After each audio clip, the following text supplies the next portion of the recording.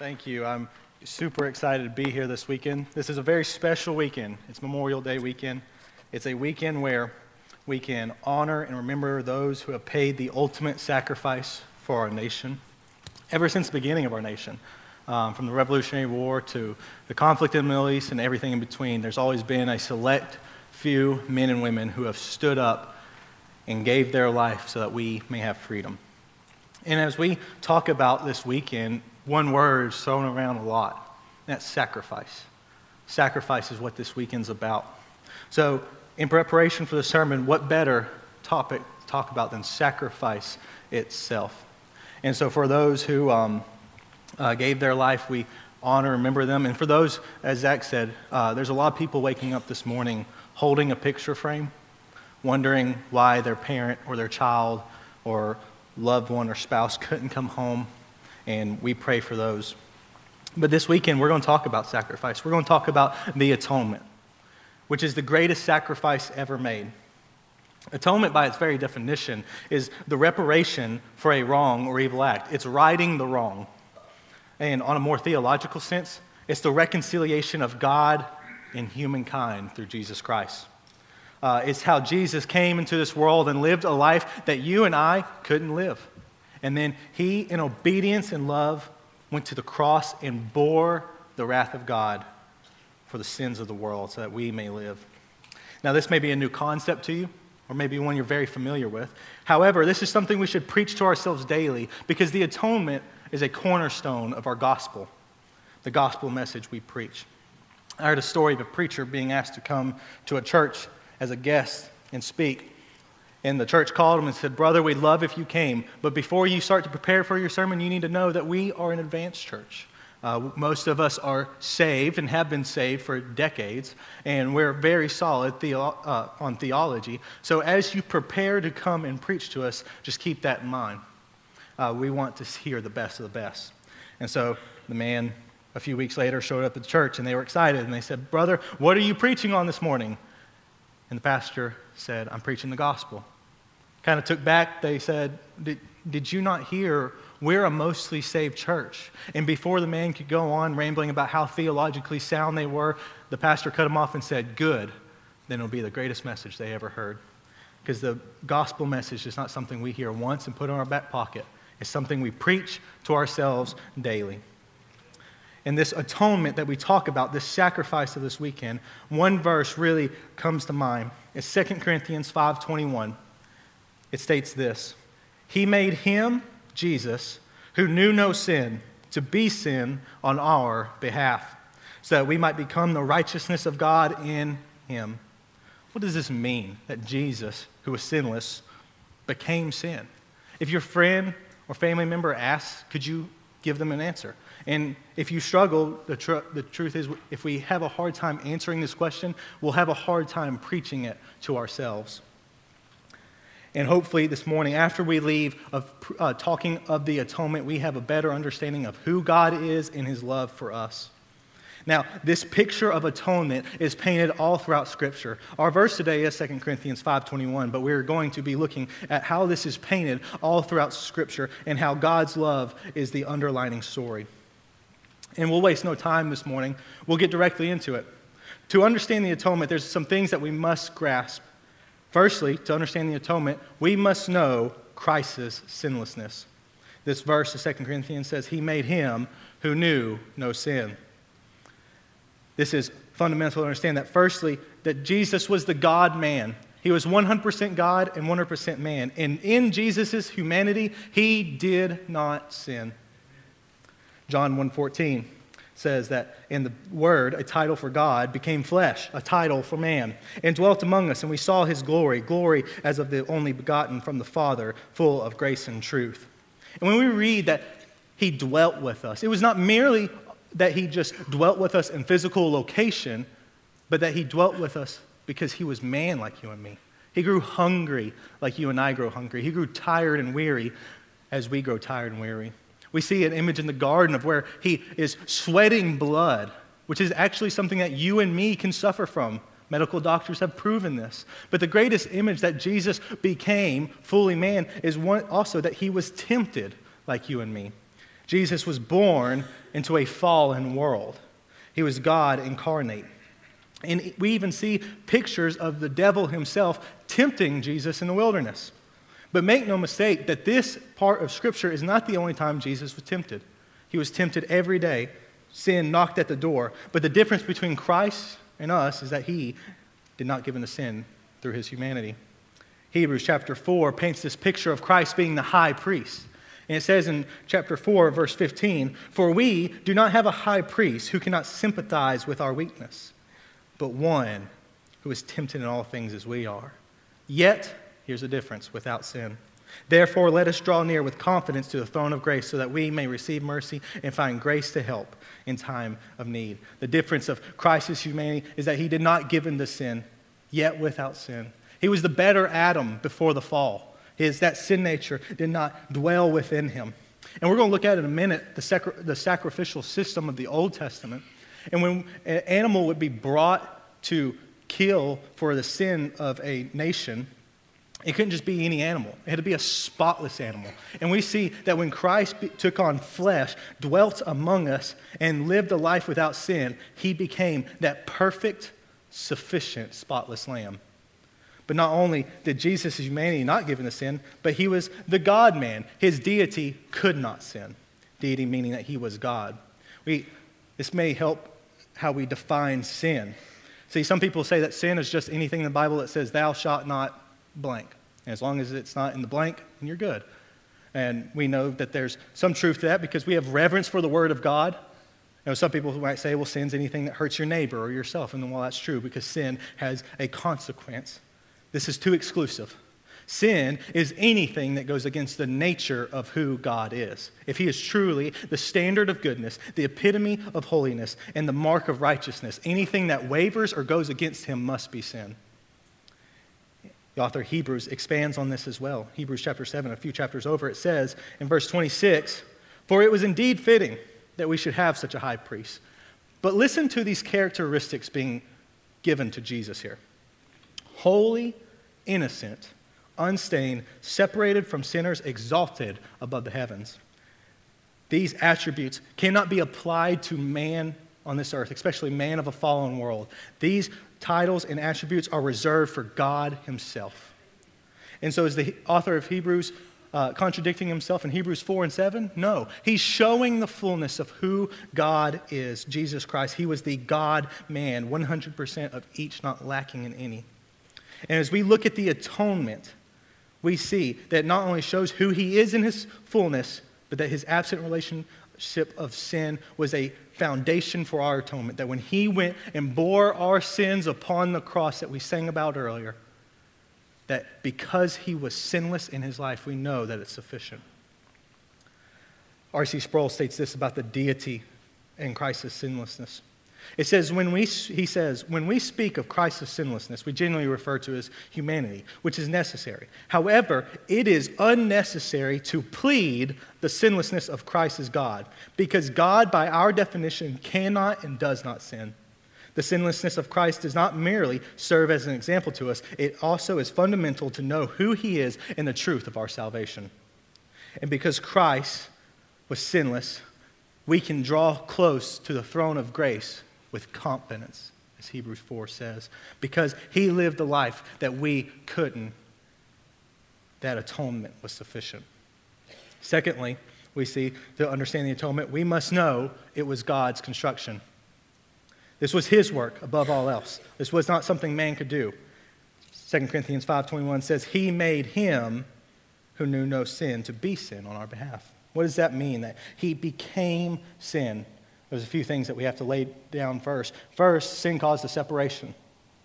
You may ask, and I've heard it questioned before, if God's all-powerful and good, could he have not just snapped his finger and all the sin of the world, all the evil and war and all the bad things would have just went away and have been like we were in the garden before the fall? But when we ask this question, it's not that we misunderstand God and his power. It's that we misunderstand who we are. Because if God was to snap his finger of evil, well, he might as well be just ridding the world of us. And due to the fall of man and sin, there's been a gap created between man and God, and this separation cannot be closed off man's efforts. But for thousands of years, we've seen man try to close that gap. We do this even in the church today. We try to go to church enough, read our Bible enough, pray enough, get baptized. And if we do these things, then we can close that gap to be with God.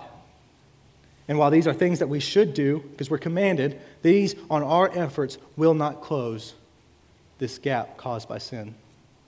Genesis chapter 3, Zach's done a great job in the last series talking about 12 essential conversations, and he's been walking through Genesis. But looking back, we see that even man tried to do this in Genesis. After Adam and Eve ate of the fruit and sinned, it says in Genesis 3:7, then the eyes of both of them were opened. They had a revelation of their sin and shame, and they knew that they were naked. And they sewed fig leaves together and made for themselves loin coverings. And while it is important to note that the fig leaves themselves were insufficient to cover the shame of Adam and Eve, the greatest insufficiency in this verse is that it was based off their efforts, not God's. And so when we look at when man tries to close this gap and enter into the presence of God with unatoned sin and shame, he will not allow it. Habakkuk 1:13, your eyes are too pure to approve evil, and you cannot look at wickedness with favor. And we've seen that man tries to close this gap for thousands of years, and until he returns, there will be people trying to close this. But this gap cannot be closed by any man. It can only be closed by God, because the atonement is God's construction.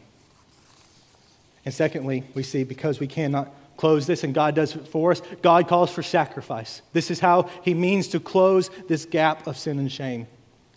Genesis chapter 3, verse 21 says this, the Lord God made garments of skin for Adam and his wife and clothed them. Because they could not do it through their efforts, God came in love and did it for them. But this act of love came at a cost. It says that there was skin that covered them. So obviously something had to die. There had to be bloodshed. There had to be death. And we sometimes want to recluse at this thought that God would call for death. It's almost as if it's a picture of wrath or hatred for sin. And some people will go as far to say in our society that God does not hate. And if he is, he's not a God I want to worship. But this plays into the fact that we view hate as always sinful. And there's absolutely sinful hate in our world. You can turn on the news, and it doesn't matter which news station you turn on, you can see sinful hate being played out in our society. But there is a righteous, good hate that goes against that which destroys. I'll give you an example. I have 2 beautiful daughters. I love them. Therefore, because I love them, I must hate what hurts them. I love the sanctity and covenant of marriage. Therefore, I must hate divorce. I love the beauty of life. Therefore, I must hate murder. I love the innocence of children. Therefore, I must hate abortion. You can't love without hating that which destroys what you love. And so when we view God, he is love. It's who he is. It's his attribute. He is not wrath and hate, but he possesses wrath and hate against that which destroys, and that is sin. Sin destroys his creation. And due to the righteousness and goodness of God, and what we're about to see, ultimately his love, he must punish sin, because it goes against who he is as God. Exodus 34, verse 6 and 7 says, the Lord God, compassionate and gracious, slow to anger, abounding in loving kindness and truth, who keeps loving kindness for thousands, who forgives iniquity, transgression, and sin. And we read that and we say, yes, amen. That's a God I can worship. But look at this next part. Yet he will by no means leave the guilty unpunished. And we see that this image of atonement, where God calls for sacrifice, is all throughout Scripture. We see it in Genesis chapter 3 when God covers Adam and Eve's shame. We see it in probably the greatest image of Christ in the Old Testament, Leviticus chapter 16. It's the instructions for the Day of Atonement, the Yom Kippur, where man could enter into the Holy of Holies, which was like the presence of God. And God lays down the foundation of how this is to happen. And just a side note, arguably the most important words in this passage is Leviticus 16, verse 1, where it says, the Lord spoke to Moses. This wasn't anything that Aaron and Moses could huddle up and brainstorm to figure out a way how to enter in the presence of God with unatoned sin. This wasn't something Adam and Eve could do. It's not something you and I can do. God had to come down to them and say, this is the pathway, and I'm laying it out before you. I'm laying down the foundation so that you can be right with me. But the beauty of this passage is though sacrifice is called, God offers a substitute, another outcome for victory. And we see that there's actually 3 animals here in this passage, and we don't have time to cover this entire passage in its fullness. But in Leviticus 16, verse 15, we first see that there's a ram that has to be killed for the sins of Aaron and his family. And then here in verse 15, there's a second goat who's killed for the sins of Israel. It says, then he shall slaughter the goat of the sin offering, which is for the people, and bring its blood inside the veil, and do with its blood as he did with the blood of the bull, and sprinkle it on the mercy seat and in front of the mercy seat. But listen to this. He shall make atonement for the holy place. Right the wrong. Because of the impurities of the sons of Israel and because of their transgressions in regard to all their sins. And this is an image of wrath being laid upon an animal. And what we see is that actually after this animal, the second animal, there's a third goat. And Aaron will lay his hands on this goat, and the sins of Israel will be placed upon this goat and be sent off in the wilderness to die alone. And we ask, Cody, why is there so much death and blood? Because atonement can only come through sacrifice. In fact, the very next chapter in Leviticus 17, verse 11, it answers this. For the life of the flesh is in the blood, and I have given it to you on the altar to make atonement for your souls. For it is the blood by reason of the life that makes atonement. And you may be sitting here saying, Cody, this is just an Old Testament thing, just where they would go and kill animals. That really doesn't apply to us today. No, the wages of sin has always been death, according to Romans. In Genesis chapter 2, it says, the day you eat of that fruit, you shall surely what? Die. And from the beginning until the end, the punishment for sin has always been death. And God calls for that sacrifice because he is a good and just God. But here's the thing. Why are we not killed instantly the moment we sin? Because God in his mercy and for his glory, and what we're going to see is his love for you and me, allows a substitute, another outcome of victory over this debt that we owed of this sin to a holy and righteous God. And this was the will of God to lay down this foundation of atonement so that man could live. And thirdly, we're going to see that Jesus was the suffering substitute. The sin caused the gap and God calls for sacrifice. But the thing about the Day of Atonement was it was momentary, because Israel would go and sin again. And then there'd be another Day of Atonement and another bull and another goat and more blood and more sacrifice. But Jesus is going to be the perfect, everlasting work of atonement. The perfect sacrifice. And we see that throughout all of Scripture. The work of God has pointed to Christ on the cross. Not just so that God can show his wrath, because he doesn't have to show that to anyone. But in his love for you, he allowed his son to stand in his wrath so that you may live. 700 years before Christ was even born, Isaiah spoke of this constructed atonement of God's work. And it says in Isaiah 53, verse 9, his grave was assigned with wicked men, yet he was with a rich man in his death, because he had done no violence, nor was there deceit in his mouth. And what does that sound like? It sounds like 2 Corinthians 5:21. He made him who knew no sin. But look at this next part, verse 10. But the Lord was pleased to crush him, putting him to grief if he would render himself as a guilt offering. He made him who knew no sin to be sin, to be a guilt offering. And when we read this language that says, it pleased the Lord, don't be mistaken. This wasn't like a joyous humor. This was his one and only Son, the one who came to not condemn the world, but to save it.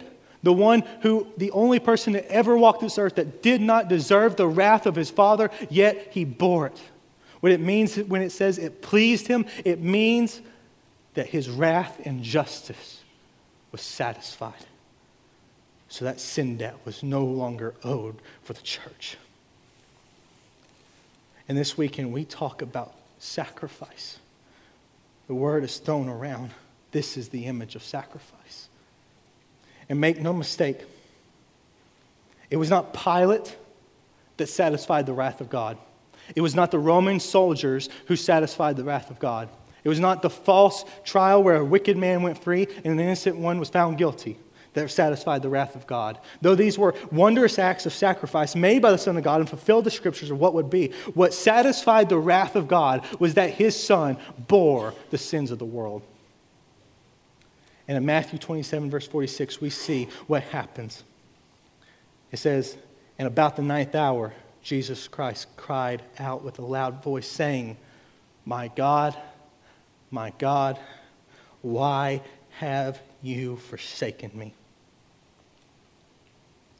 And there's so much about this verse that I'll never understand till I'm glorified with Christ.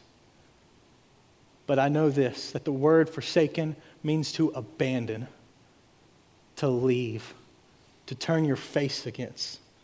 I've heard it said before that when Jesus proclaimed, "Why have you forsaken me, Father?" it's as if the Father looked at his Son and said, "I never knew you." Habakkuk 1:13, "You have pure eyes than to look at evil and cannot look at wrong."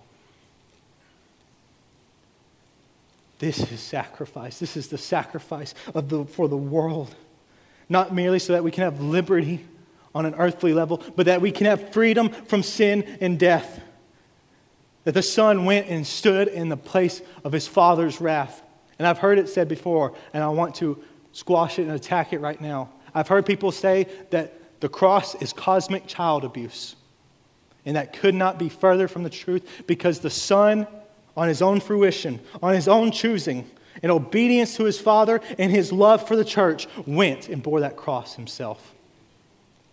Now, this wasn't an easy task. Even in the garden, he wrestled with it. He said, "My Father, this cup cannot pass unless I drink it." Talking about the cup of his wrath, the idea that he would have to bear the sins of the world. But ultimately, he said, "Your will be done." And I love my bride, the church, those who are in faith, and I will go and die so that they may live, so that your wrath of the Father may be satisfied. We sang that great hymn a minute ago, "In Christ Alone." And there was a denomination a few years ago, not a Baptist denomination, who they lobbied to change the hymnal in their church. A few people said that the line in Christ Alone that says, "Till on that cross as Jesus died, the wrath of God was satisfied," some people said that needed to be removed because it didn't paint a good image of God, a God of wrath. They said, "Where's the love?" And some even said, "Where's the hope?" But church family, what do you mean, where's the hope? It's our only hope, that we can stand before a holy God and his wrath not be placed upon us because his love came first, because his Son stood for us. And this is the atonement. This is our gospel, that the Son of God stood in the wrath of the Father for us, and that our wrongdoing before the Lord would be paid for, and we could be found blameless, the people who deserve blame the most. And Christ came and became sin so that we may live. Thirdly, we'll see, to understand the atonement, we must know the product of the atonement. It says, "He made him who knew no sin to be sin on our behalf, so that we might become the righteousness of God in him." What does that mean? Firstly, it means that we can receive grace through faith. There's a belief that all people go to heaven. It's called universalism. It goes against the teachings of Scripture, and it goes against the teachings of Christ. So how is this atonement applied? By grace alone, through faith alone, in Christ alone. Romans 3:23 says this, "For all have sinned and fall short of the glory of God." And that's talking about you, me, and everyone in between. But look at the language here of how this was God's work. It says, "And are justified by his grace as a gift," his work, "through the redemption that is in Christ Jesus," his work, "whom God put forth as a propitiation," his work, "by his blood," which is his sacrifice, to be received by what? Faith. This was to show God's righteousness because in his divine forbearance he passed over former sins. It was to show his righteousness at the present time so that he might be just and the justifier of the one who has faith in Jesus. And we'll see that this has always been the story. It wasn't religious relics and practices that Aaron could enter into the presence of God. It was faith. When he laid his hands on that goat, it's an act of faith. And so what do we put our faith in? We put our faith in the work and life of Christ. And I want to make something clear. Not merely that we just believe in him, because even James says even the demons believe, yet they still shudder. It means surrendering, giving and all, saying, God, your will be done because you love first. And I have no choice but to love and serve you and be in relationship. And through faith, we can enter into this grace and become the righteousness of God through the work of Christ. Secondly, we see that we can walk with the Spirit because of this. This is why we get to preach this gospel even after we're saved, because life doesn't end at salvation, it's the beginning. And 1 John 4:13 and 14 says this, by this we know we abide in him and he in us, because he has given us his Spirit. And this Holy Spirit is just as much God as the Father and Son. We have seen and testified that the Father has sent the Son to be the Savior of the world. And through quick examinations of Scripture, I can tell you this, that God does not save a person and leave them where they are. There's an image of a new birth, a new spirit, taking off the old and putting on the new. And walking with the Spirit is a walk of sanctification, which is just a fancy word of pursuing God while trying to kill sin. It's not perfection. You can look at me and see that it's not perfection. And my wife says amen. But I think the Holy Spirit and the fact that we get to walk with him is the greatest image and proof that we don't have to clean ourselves up to go to God. We come to him and say, God, I'll never make myself clean. And he says, I know, but here is my Spirit. And because we can walk with the Spirit, we get to partake in the righteousness of God through the work of Christ. But thirdly, we can look forward to that final day. We walk through a world of despair and hurt, and it's because of sin and fall. But there's coming a day where God will right all the wrong. Paul Washer, I heard an analogy he gave one time, that after the fall, it's as if God with one hand began to hold back his wrath.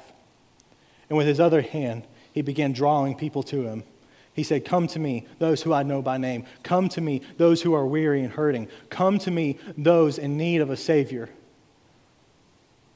But on that final day, what's going to happen is the hand that's holding back the wrath of God and the hand that's drawing will both be dropped.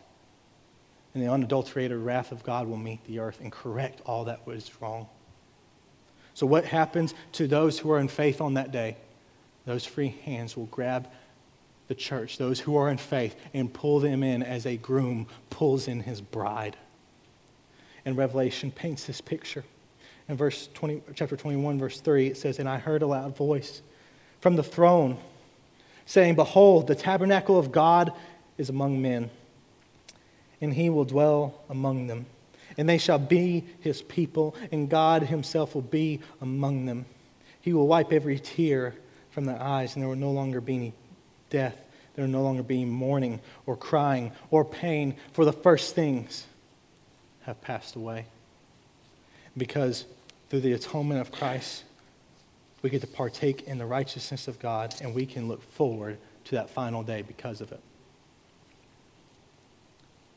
But lastly, we're going to see that to understand the atonement, we must know its sufficiency. Why preach something to yourself that isn't good enough or everlasting? No, it will always and forever be sufficient.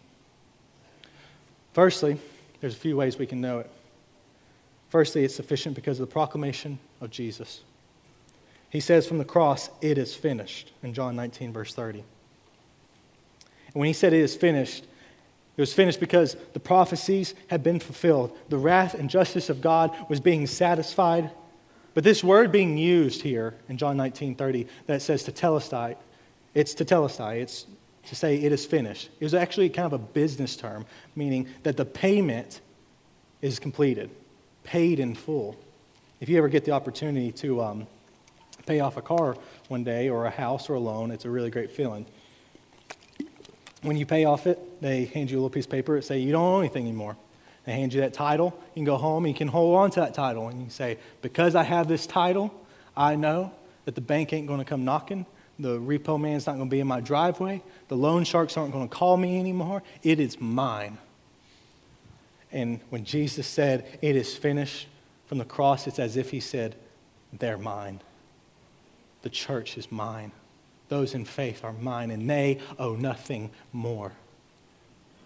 And here's the beauty of this. Jesus, going back to who he was as the God-man, 100% God, when he said it, it's not as if it was words just floating in the air. It's as if it was written in the foundation of the earth because of who he was. So we know it's sufficient because of his proclamation. But secondly, we know it's sufficient because of the resurrection. See, Jesus didn't just bear the wrath of God and die, and that was the end of the story. No, 3 days later, he rose again. He wasn't like that lamb on the Day of Atonement, or that goat on the Day of Atonement that would go off and die in the wilderness, never to be seen again. He's a king sitting on a throne living. Romans chapter 6, verse 9 says this, knowing that Christ, having been raised from the dead, is never to die again. Death is no longer master over him. And what do we get to do because we know that to be true? For the death that he died to sin once for all. But the life that he lives to God. Even so, consider yourselves to be dead to sin, but alive to God in Christ Jesus. He lives, and we sing that hymn, he lives, he lives. Hebrews chapter 7, verse 25. Look at when you read this verse, think about the tense. What the word tense? Is it talking about the past, the current, or the future? It says in Hebrews 7:25, consequently, he is able to save the uttermost, those who draw near to God through him, since he always lives to make intercession for him. Consequently, he is currently able to save those who are currently drawing near to God. And since he always is currently and forever will be living, he makes intercession for them. And being right with God no longer takes a goat on a day. It takes the everlasting work of Christ through his life, death, and resurrection and faith in him. And we know because Jesus lives that the atonement was sufficient. And thirdly, we know it's sufficient because of the righteousness of Christ. Going back to who he was. You may say today, Cody, it's great that there's a Savior out there, a God who's saving people. But you don't know what I've done. You know, the things I've said, the places I've been, the crimes I've committed. And you're right. I don't know what you've done. But I know Jesus. And I know that so many people think that what salvation is walking up to the scale and putting all the good things you've done on one side and all the bad things you've done on the other. And if the good outweigh the bad, then I guess you get to punch your ticket to heaven. But this isn't what's taught in Scripture. It's a lie. That goes back to it being based off your efforts and not God's.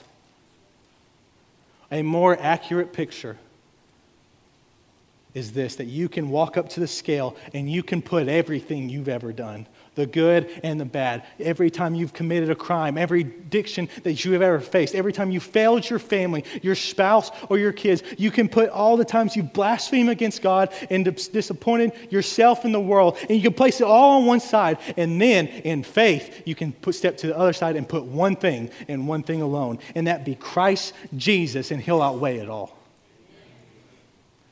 If you don't hear anything else I say today, hear this. The insufficiency of man will never outweigh the sufficiency of God. Your wretchedness will never outweigh his righteousness. Your depravity will never outweigh his holiness. Your rebellion against him will never outweigh his steadfast love for you because of who he is. A holy, righteous, loving God that sent his Son to die and rise again so that you may live. And you may be struggling with this today, and this may be something that's on your heart about giving your life to Christ through faith. And you just don't know if it's worth it. I can promise you it's worth it. I'm not saying it's going to be easy. In fact, it's not the easiest thing to follow Christ. It's quite hard in a world that hates him. But I can show you how I know it's worth it. Because I pray this life for my children. I pray from the moment we found out that my wife was pregnant with our first daughter, we began to pray that the Lord would save her at an early age. And you say, Cody, everyone does that.